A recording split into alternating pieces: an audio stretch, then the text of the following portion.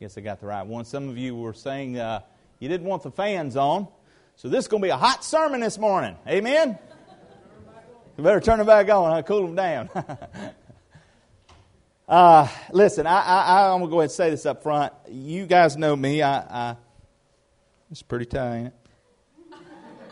I'm not one to say a whole lot about stuff like ball games like last night. So I promise this morning I'm not going to say much anything. I'm just going to go ahead and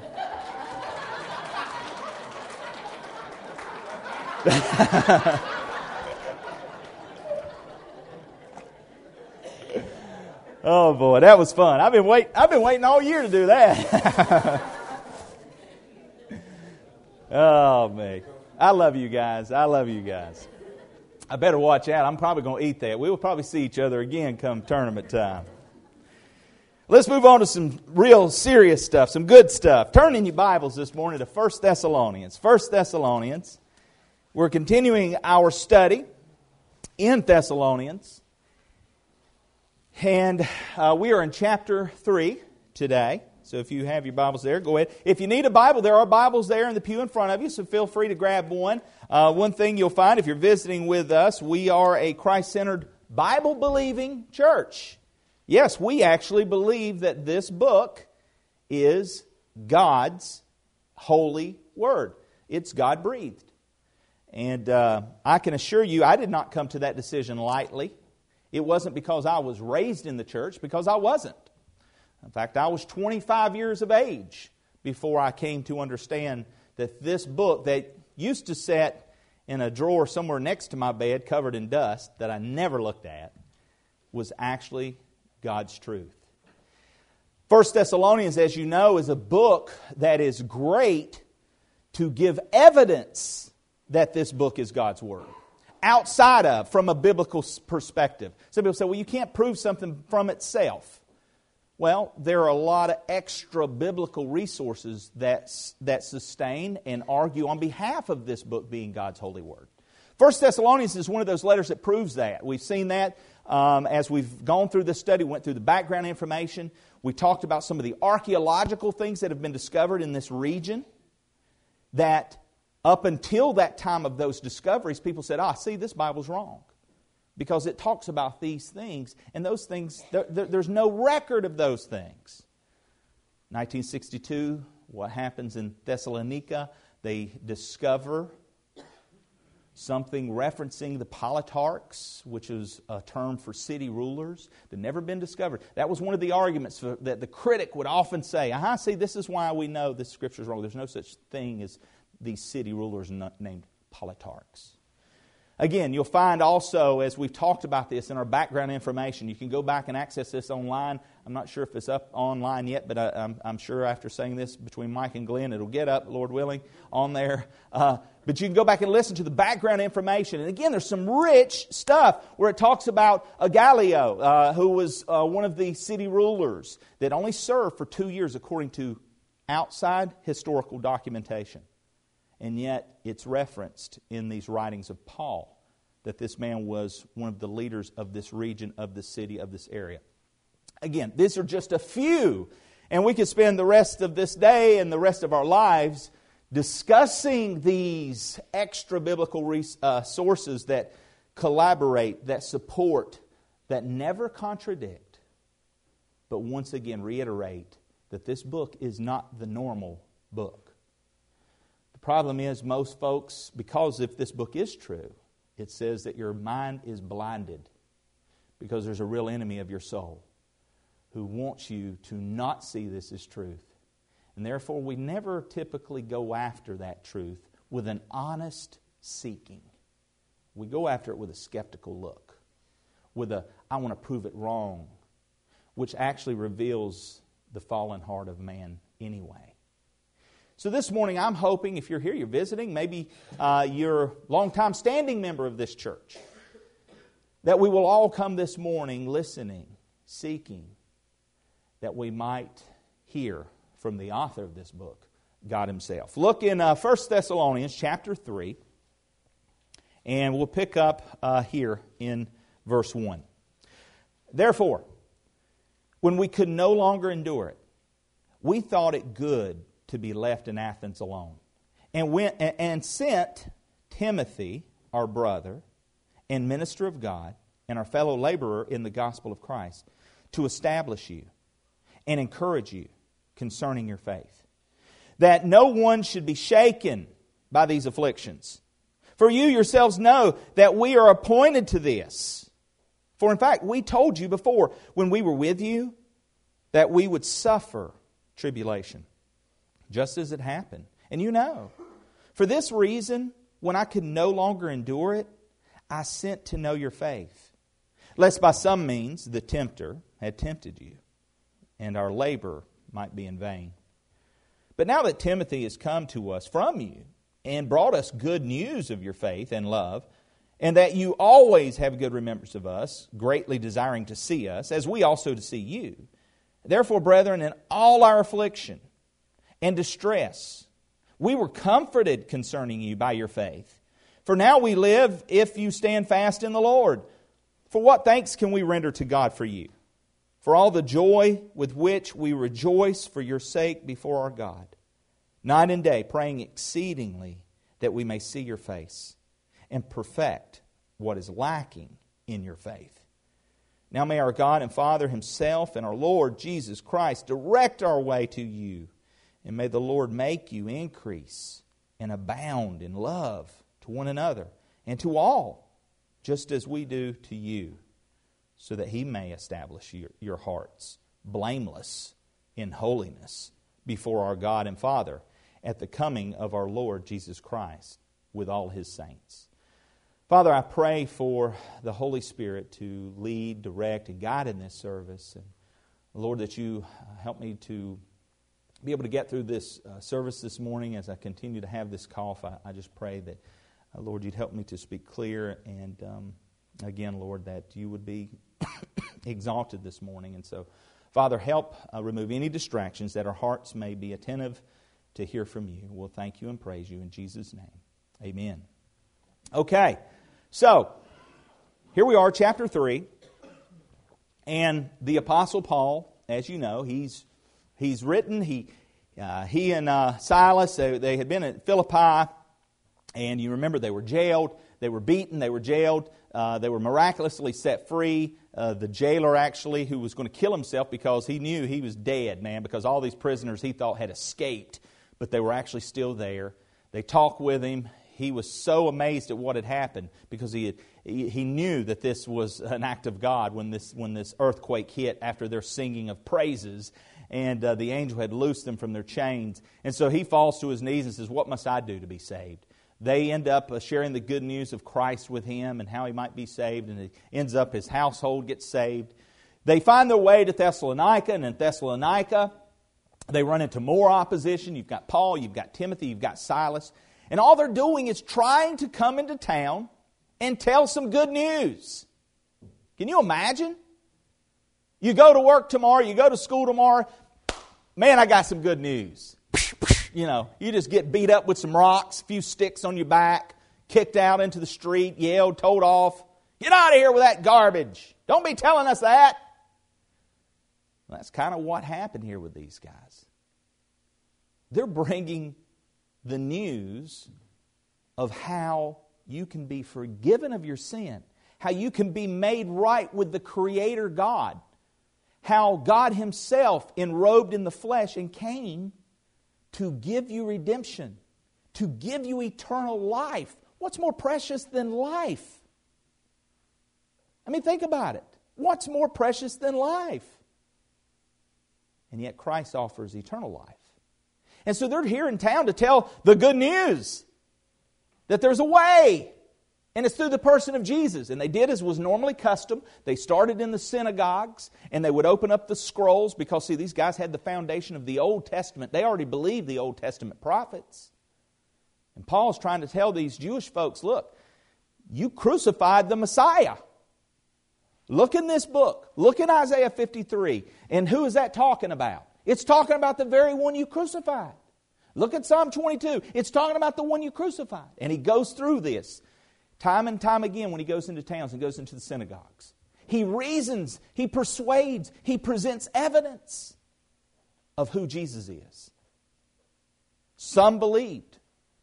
And they established a small church there, and they were meeting daily in this house of Jason, this guy named Jason. They were having Bible studies. They're talking about the Scriptures. They're talking about who this Christ is. They're talking about and instructing and helping these new believers to grow. They eventually, some of those Jews and some of the others in town did not like the fact that Paul, Timothy, and Silas had brought this information here. So they get this gang stirred up in the marketplace. They go to Jason's house. By this point, Paul and Timothy are not there. They drag Jason and the other church members downtown to the politarchs, to the city rulers. They end up putting them in and hold them for a while, and then they make this decree and say, all right, look, no more of this. Paul and Timothy, they end up slipping them out. They make their way to Berea. And they do the same in Berea, going to the synagogue. And what happens? Thessalonians find out they're in Berea, so they go over there and cause problems with them over there. So Paul goes to Athens. They settle in Athens. He's so anxious. And it started here in verse 3. He says that therefore, when we could no longer endure it, we thought it good to be left in Athens alone, and sent Timothy, our brother and minister of God, and our fellow laborer in the gospel of Christ, to establish and encourage you. So what happens here? Paul says, well, hey, I'm going to go ahead and send Timothy back. I stands all I can stands. I can't stands it no more. He's got to send him back. He wants to know what's going on. Because these are new babes. These are new believers. These are people who have just recognized the veil has been removed, from the blinders have been removed. And now they see Jesus is God incarnate. Jesus did come that I might have life and have it abundantly. David Jeremiah has told this in his preaching on Thessalonians. He mentioned about a guy in his church. He said, some man approached him in his church and he said, Pastor, we don't just need some spiritual obstetricianists. We need some spiritual pediatricians as well. And that's a good point. It's a good quote, because see, what happens oftentimes is in the church, we're real good maybe about sharing the good news. We're sometimes good about evangelizing and telling the lost about their need for a Savior. And sometimes people respond to that message. And they see their sinfulness and they see their need to be forgiven of that sin. And they receive Christ as their Lord and Savior. And a lot of times, though, we're good about, at that point, saying, okay, welcome to the family. We've delivered the baby, but there's no pediatric care. There's no discipleship. There's no taking them under our wing and really following up. And, we've been talking on Wednesday nights about this new outreach to our community. And again, I hope you're praying about it. If you're not praying about it, please get on board in praying for this. That God will really supernaturally lead us, direct us, establish us, encourage us in what we need to do to reach this community with the gospel. But one of the phases that's required in this to make sure that it works and works well is that we have some spiritual pediatricians. We need some folks to help disciple. And guess what? It can't be just the pastor and his wife. I will say this, we are doing that. Me and my wife both are discipling and working with individuals one-on-one in discipling currently. And I know some of you here are already doing that as well. And I want to commend you and encourage you to keep doing that. But some of you, we need your help. We need you to be willing to take someone under your wing. Especially as we go into the community and we may reach some folks with the gospel and they may respond. And guess what? They're going to need someone to help them, to help encourage them. Paul was not satisfied to have these people saved, chapter 1 of Thessalonians. He wasn't satisfied to just have them saved and nurtured, chapter 2. We talked about, remember, he used terms like a mother and a father. He wanted to see them established in the faith, able to walk. Chapter 4. We'll see, Lord willing, next week. After all, Warren Wiersbe says this, after all, a child must learn to stand before he can walk. You see, this is why Paul's writing.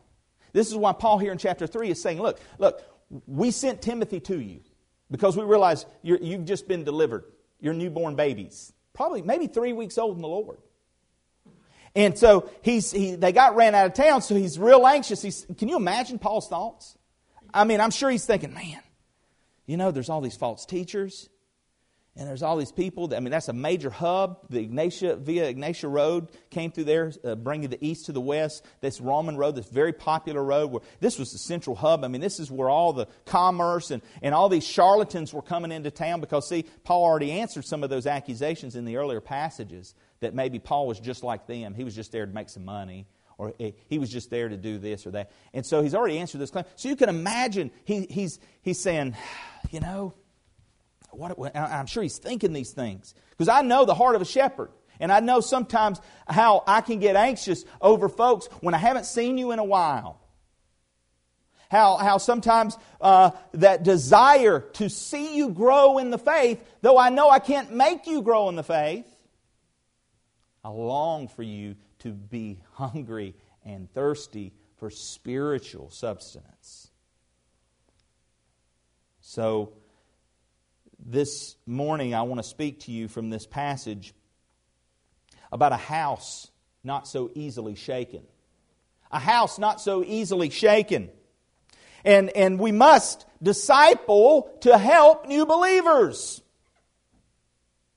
And that's what this passage is all about. Paul's desire to disciple these new believers. And Community Baptist, we need the same fervency. We need the same passion. We need the same drive. We must disciple to help new believers be, number one, established in the faith. That's the first thing we need to do. We need to see these folks established in the faith. Verses 1 through 5. Notice what he says. We'll pick up in verse 2. They sent Timothy, our brother, minister of God, and our fellow laborer in the gospel of Christ, to establish you. You can underline that. To establish you. This is the foundation. If you're building a house, one of the first things, my understanding, you're going to need to do, you're going to need to put down a foundation. Now, we're speaking in general terms this morning. Don't any of you technical guys that do this for a living come up and say, well, Pastor, technically you got this part wrong right here. Okay. All right, work with me, folks. I'm not a house builder. I'm not an engineer. I'm not okay. So I'm not a carpenter. My father-in-law. Okay, I'll hear it when I get home. We're speaking general strokes here, broad strokes. Established, a foundation. It actually means establishing. It means bringing into being on a firm or stable basis. A firm or stable basis. And so what did Paul do? He sent Timothy to help establish, to help lay this foundation. Why? Well, because he knew there would be problems. He knew it had already been ran out of town. He knew that these were young believers. And so look what happens. Verse 3, that no one should be shaken by these afflictions. For you yourselves know that we are appointed to this. That word shaken, you know what it literally means? It means to wag the tail. To wag the tail of a dog. Now, I don't know about you. You've probably seen, I was always taught growing up that if you see a dog, one of the first things you look for is the tail wagging. Now, for you people that snip the tails, shame on you. Because I don't know if I can pet your pet or not. Sometimes you see that little nub going, back and forth. Okay, I can pet this one. But I know there's been times where I've seen that tail wagging. Oh, it's a friendly dog. You've been there. You walk up to it, and by the time you get to it, that tail stops wagging. It starts snarling. Okay. Not going to be petting this one. And here's the idea. Paul's saying, look, I know some of you are easily shaken. Be careful because, again, there's an idea in this Greek word here that gives this indication of flattery, flattering words. And probably what's happening here is some of these Jewish folks who had lost some of these people out of the synagogue, some of these Gentiles, because this is a predominant message to the Gentiles, were getting into this house church, were beginning to grow and be established in the faith.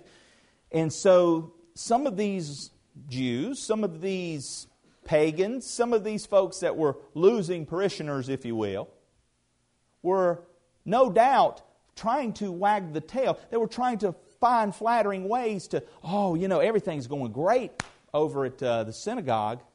Yeah, y'all should come back. We got a potluck bean barista going on this weekend. We got some coffee and we got beans. It's a coffee bean. It's going to be a grind. It's great.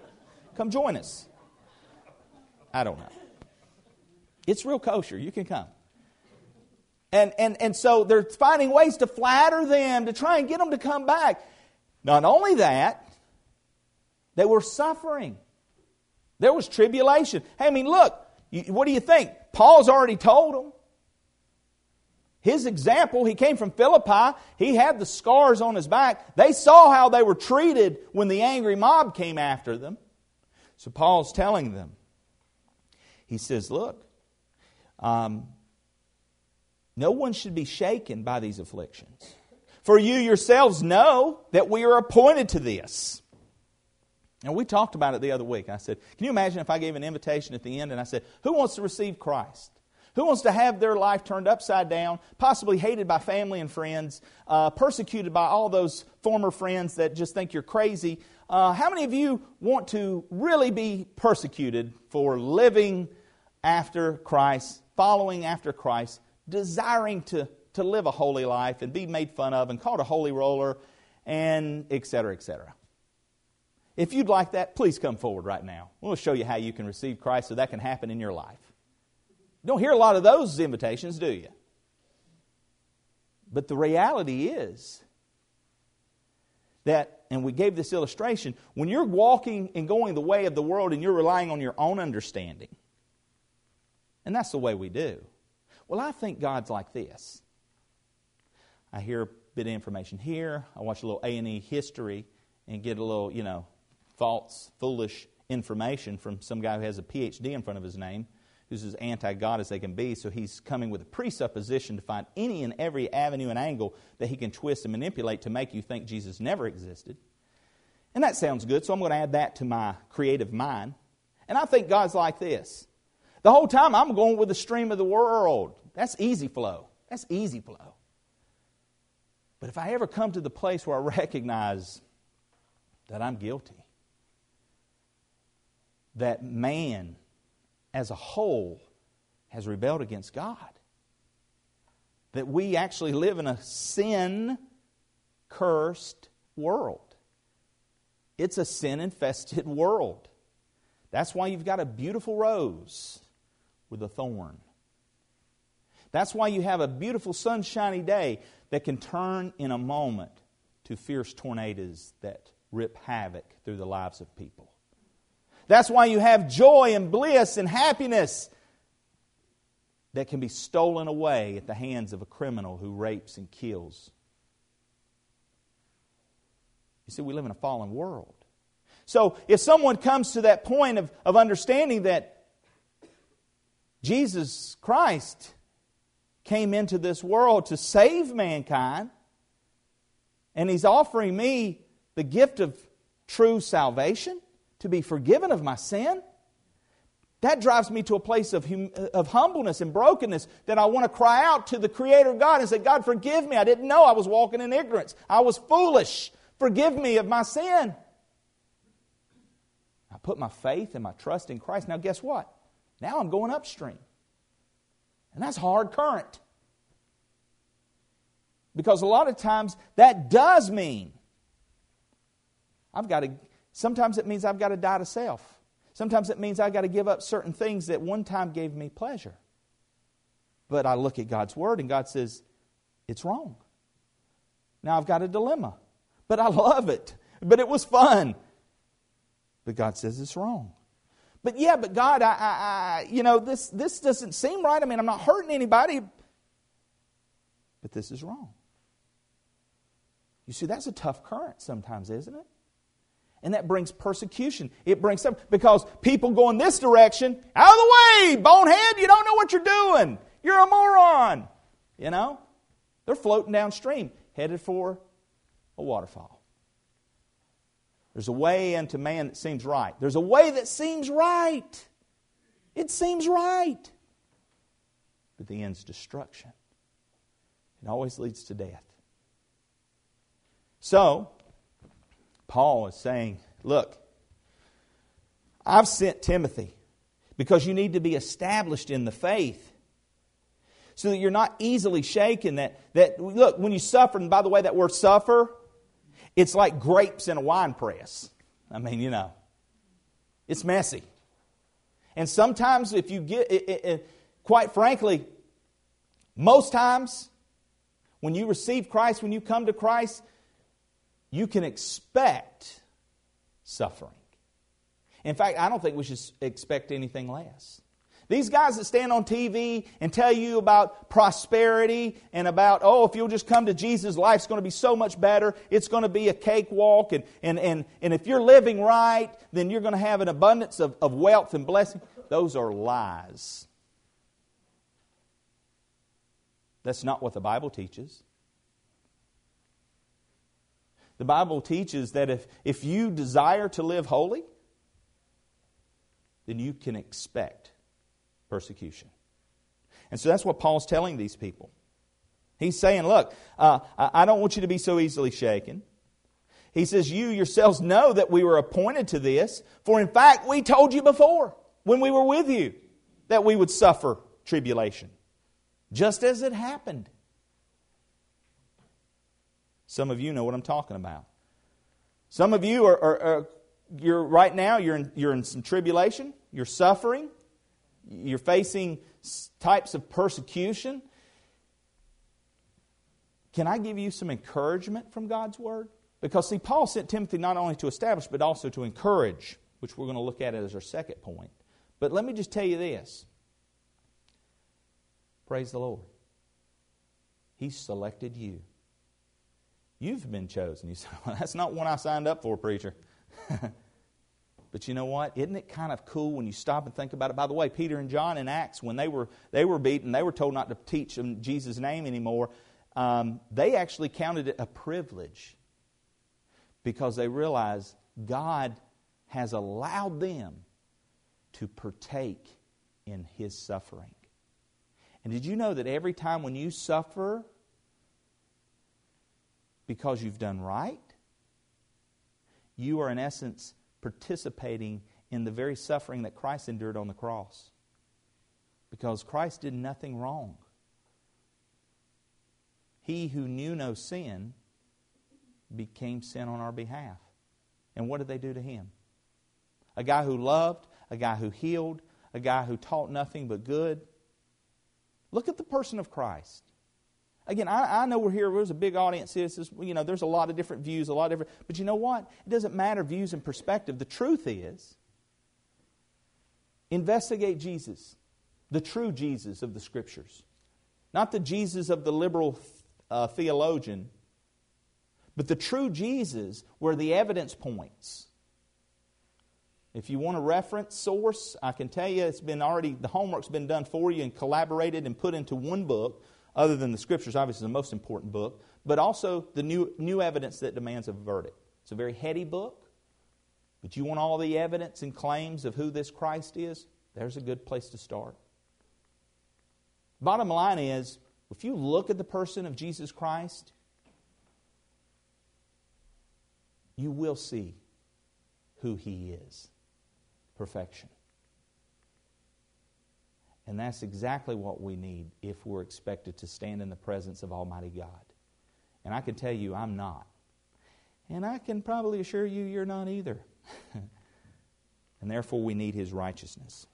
So we need to be established in the faith. That's why Paul sent Timothy. We also need to be encouraged in the faith. And if you're suffering trials and tribulations, be encouraged. God has selected you to endure such hardship. Think about it. When you establish the idea of laying down the foundation, now encourage, it means to come alongside. It's like the walls. Hey, we got to come alongside you, be right there beside you. And when we encourage someone, we should be coming alongside them. When we have a new believer, we need to come alongside them, to help them, to grow them, to answer their questions. One of the biggest things that happens with new believers, and for those of you who've made a profession of faith within the past 2 years, you know what I'm talking about. Satan will sift you. Satan will come after you. He will turn his target on you because he can no longer get your soul. If you truly have been bought with a price, if you belong to Christ, nothing can separate you from the love of God. Read Romans 8. Nothing. No principality, no power, no angel, no death, nor life, nakedness, peril, tribulation. Nothing can separate you from the love of God. He has you in His hand, and no one is stronger than the hand of God. But you know what Satan will do? He'll distract you. He'll sideline you. He'll try and stunt your growth. That's why a lot of times these isms come in. You know who the most members of the cults? Most members of the cults come from Bible-believing churches, Baptist churches, Christian churches. What's happened is someone got saved, and instead of church family, church members, because they're expecting the pastor to do it all by himself, folks aren't coming alongside the new members, these new believers, to encourage them, to walk with them, to help them, to grow them. And so guess what happens? Satan shows up at their door. Yeah, we were out popping willies in your front yard.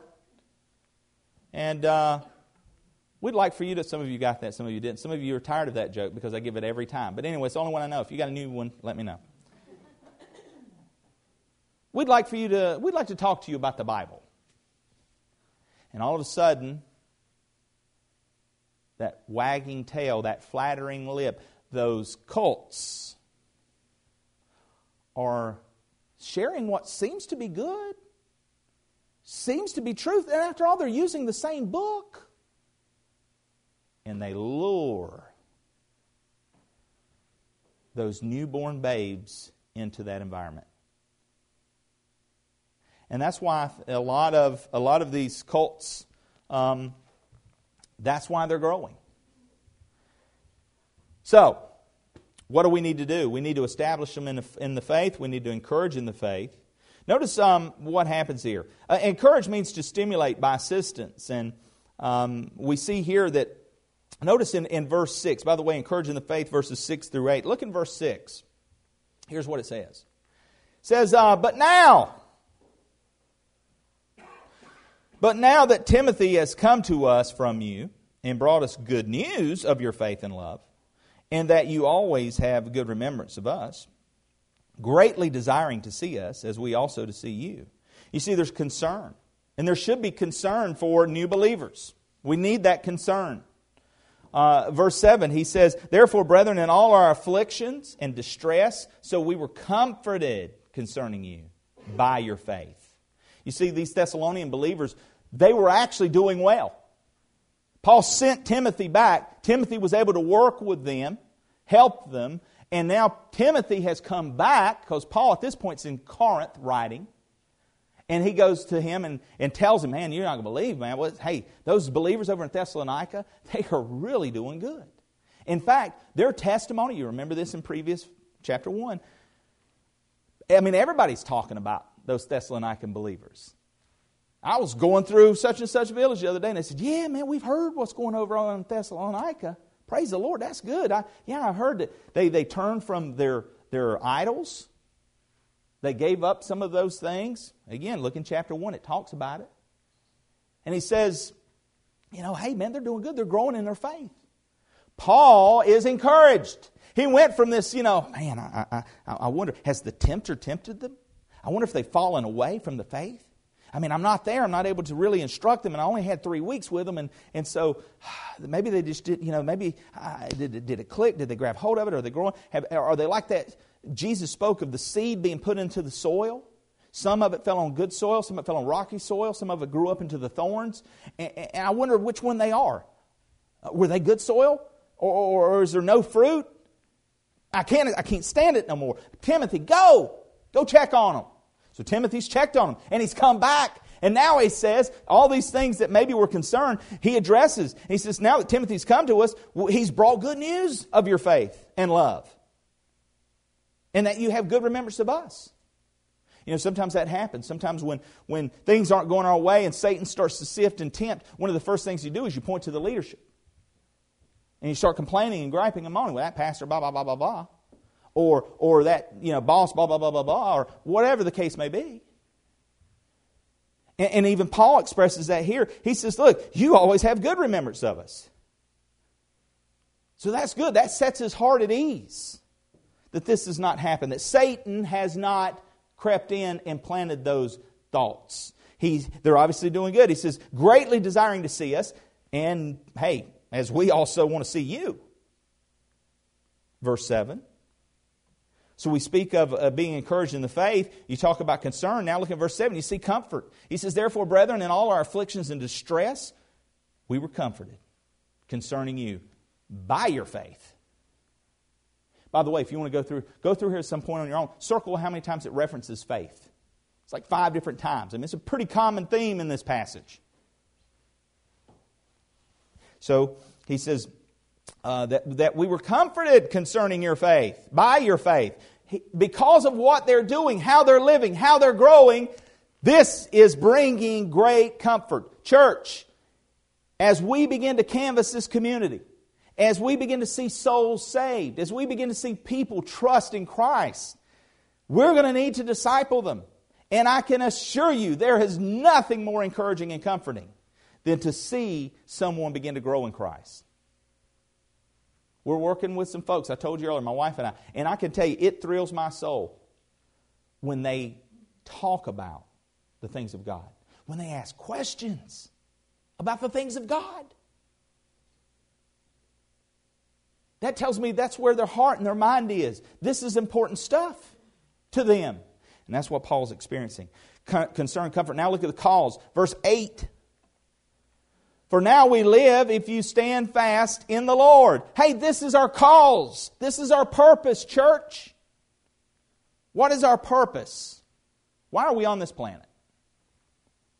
What's the meaning of life? Do you guys think about this? This is really cool. We know the meaning of life. We know the whole reason we're here.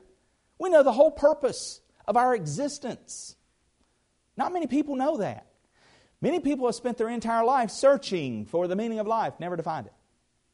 Do you know if you're here and you are a true born-again believer, you understand the veil's been removed, the blinders are off. It's clear, it's plain and simple.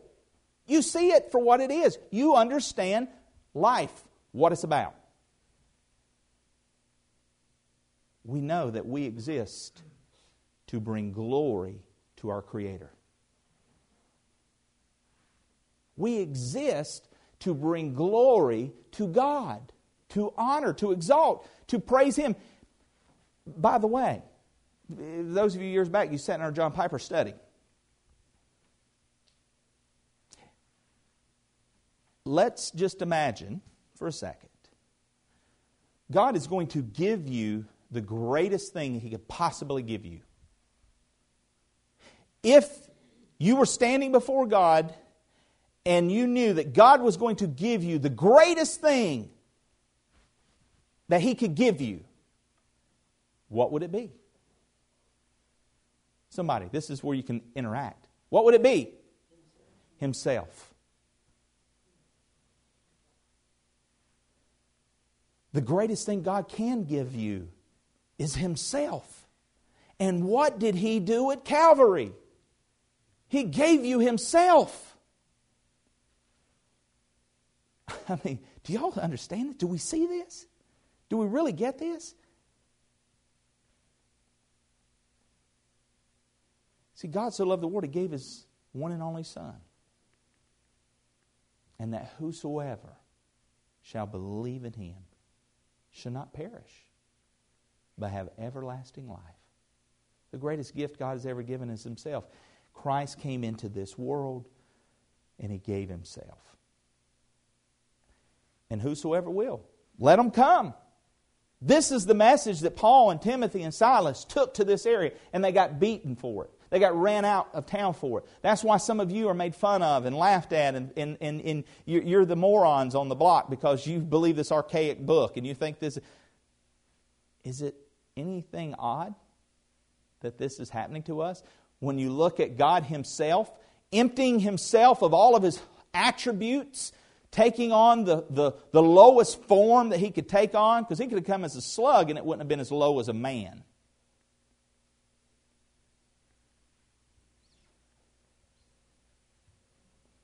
Paul sent Timothy to establish them in the faith. We must disciple to help new believers be established in the faith, to be encouraged in the faith.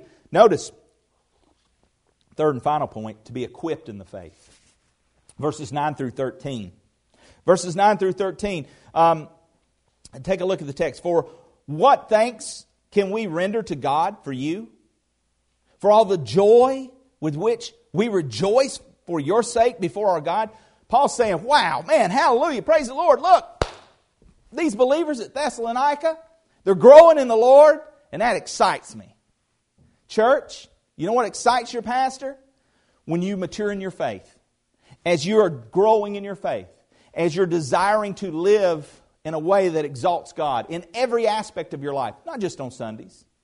Not just at the end of the night when I say my good night prayer. Or not just in the morning when I say my good morning prayer. Or not just in that time that I might open that Bible and just read a few passages and go on about my business. Your life. I beg you, brothers. I beg you, present your bodies a living sacrifice. Holy and acceptable. It's your reasonable act of worship. Living a life day in, day out that points people to Christ, that shows that you're growing, that shows that you're maturing in your faith. You're desiring to know your Creator. You're desiring to know Him in that intimate relationship that He is desiring you to walk in. So we're equipped in the faith. And by the way, if you're still building this house, we've already laid the foundation. We've put the walls up. Now we're going to finish framing it. We're going to finish framing it. All right? And I know this is where some of I lost you, but that's all right. Framing is perfect. Notice this word here, what he says in the text. For what thanks can we render to God for you, for all the joy with which we rejoice for your sakes before our God. Verse 10. Night and day, praying exceedingly that we may see your face and perfect what is lacking in your faith. That word perfect, you see what Paul's saying here? He said, look, we need to finish framing this house, this spiritual house. That word, it gives this idea, it's a Greek word, katarizo. It means to fit, to render, complete. It's been translated, have been framed. It's used, by the way, this word is connected with two other words used in the New Testament. I want you to hear these words. This is from Ephesians 2:21. In whom the whole building, being fitted together, grows into a holy temple in the Lord. Ephesians 4:16. From whom the whole body, joined and knit together by what every joint supplies, according to the effective working by which every part does its share, causes growth of the body for the edifying of itself in love. You see what Paul is talking about here? The idea in using this word to perfect you in your faith. It doesn't mean to make you perfect, but it does mean to mature you, to make you complete, to grow you up. And so what Paul is wanting Timothy to do when he goes there is to establish them, to lay that foundation, to encourage, to build up those walls, and to equip them to finish framing. And so he's trying to establish this spiritual home, to grow them. And that should be our desire, church, with new believers, with those that are in our midst. Some of you you've been knowing the Lord for years. You've never really been discipled. You've never really grown in your faith. Some of you are spiritually at the same level you were 20 years ago. That should not be so. We need to daily and actively seek the face of God that He might perfect us, that He might complete us. And by the way, He's the one who completes the work. He who's begun this good work in you will complete it. And that we can be confident of. Notice this, verse 11. Now may our God and Father Himself. Now may our God and Father Himself and our Lord Jesus Christ direct our way to you. You know, God's going to be the one to direct our steps. I talked about earlier, for some of you, you're just like me prior to age 25. Proverbs 3, 5, and 6 taught me something huge.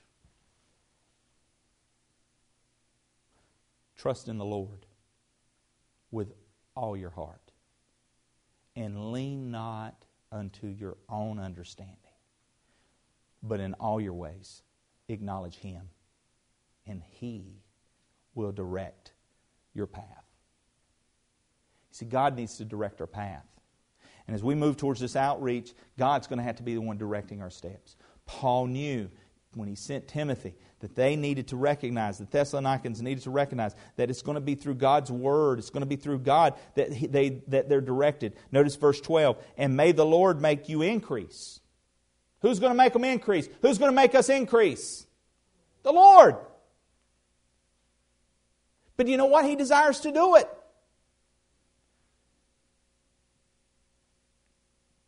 The Lord wants to give you the desires of your heart. That's Scripture. Here's the thing, though. He desires to give you the desires of your heart when your heart becomes His desire. You see, we got to line up under Christ.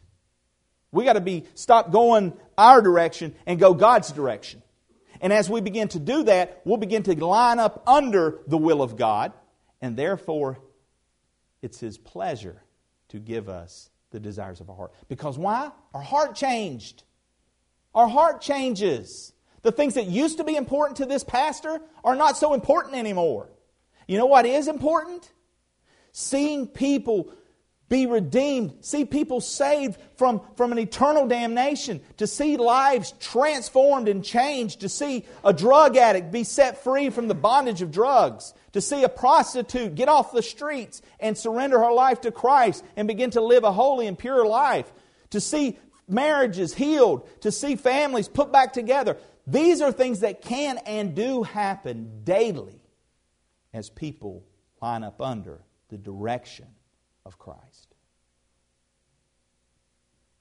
Paul's telling them, the Lord will make you increase. Notice this kind of step-by-step instruction. Look at verse 11 real good. You can underline this. Check this out. Now, may our God and Father Himself and our Lord Jesus Christ, number one, direct our way to you. All right, let's look at 12. I'm sorry, go to 12. My bad. Verse 12. And may the Lord make you increase. Number one, the Lord make you increase.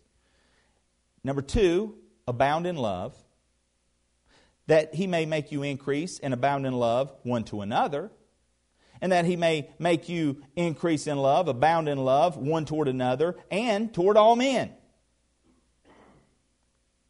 You see, it's all right there, and that's often how it happens.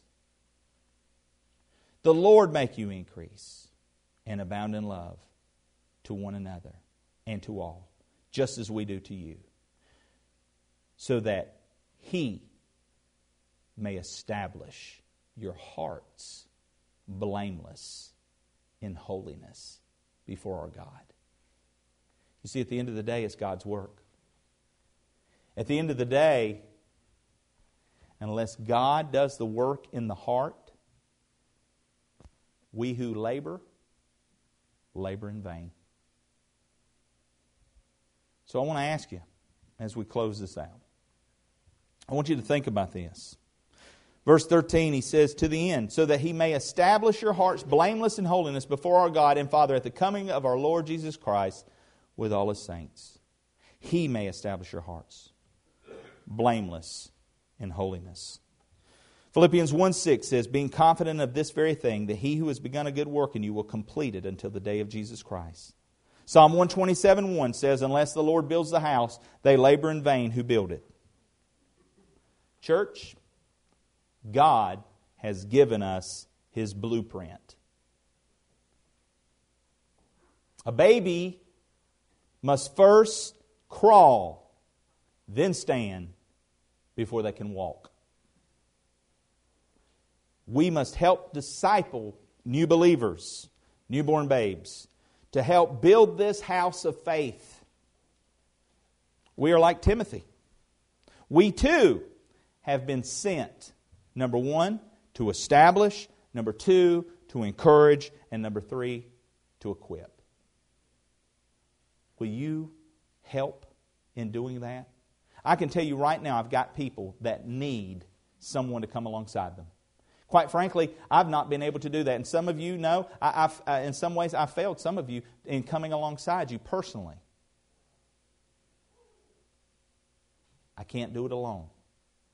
And especially as we begin to cast a net wide and deep and begin to pull it in, it's going to take a community. It's going to take this community, Baptist Church, to come alongside of some of these new believers and do these things. If God moves on your heart to help in some way in this, would you let me know? Because we're going to need, this is an area where we're going to need folks who are willing to disciple. Look, I've got material that will help you to keep you on track. Because I believe what Paul's talking about here with Timothy is doctrine. They had to be grounded in truth. And if you look back in chapters 1 and 2, you'll see not only were they were growing in the understanding of who God is and His truth through His Word, but they were investing their life. And that's what it's going to take. Let's pray. Father, I thank You for the time this morning, and I thank You for this group. Lord, thank You for Your Word. It is true. It's sharper than any two-edged sword. Lord, I realize in a crowd this size there may be folks here, or maybe some listening via the radio, that do not know Jesus Christ as their Lord and Savior. Yeah, maybe they know about Christ. Maybe they've heard stories. Maybe they were even raised in church and have heard some of the claims, but quite frankly, they kind of, in their own understanding, outgrown that. Lord, speak to them.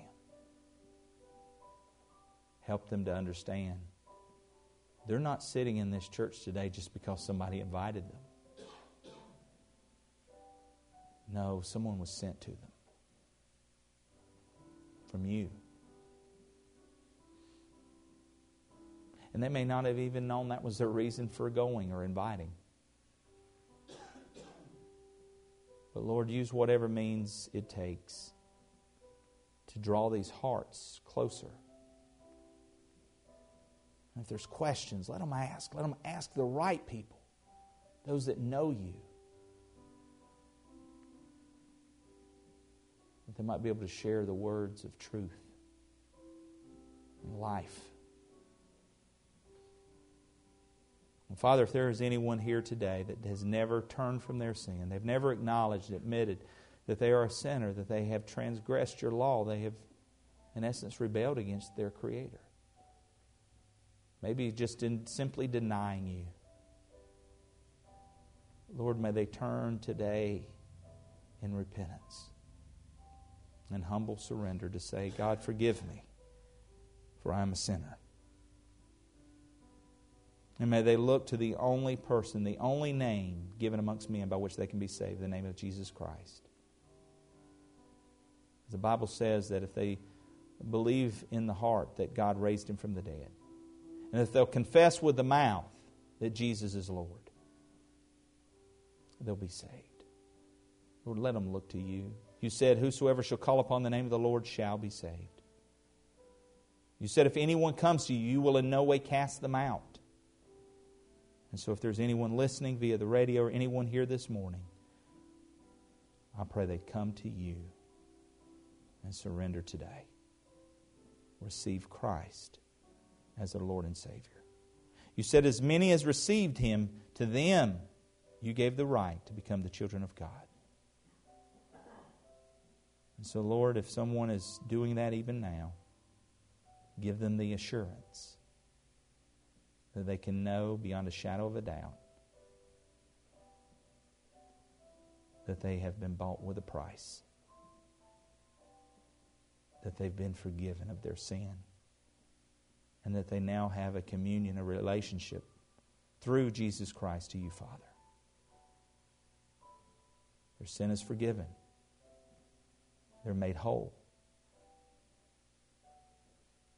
And may they be encouraged after they've been established to know that if therefore any man is in Christ Jesus, he is a new creation.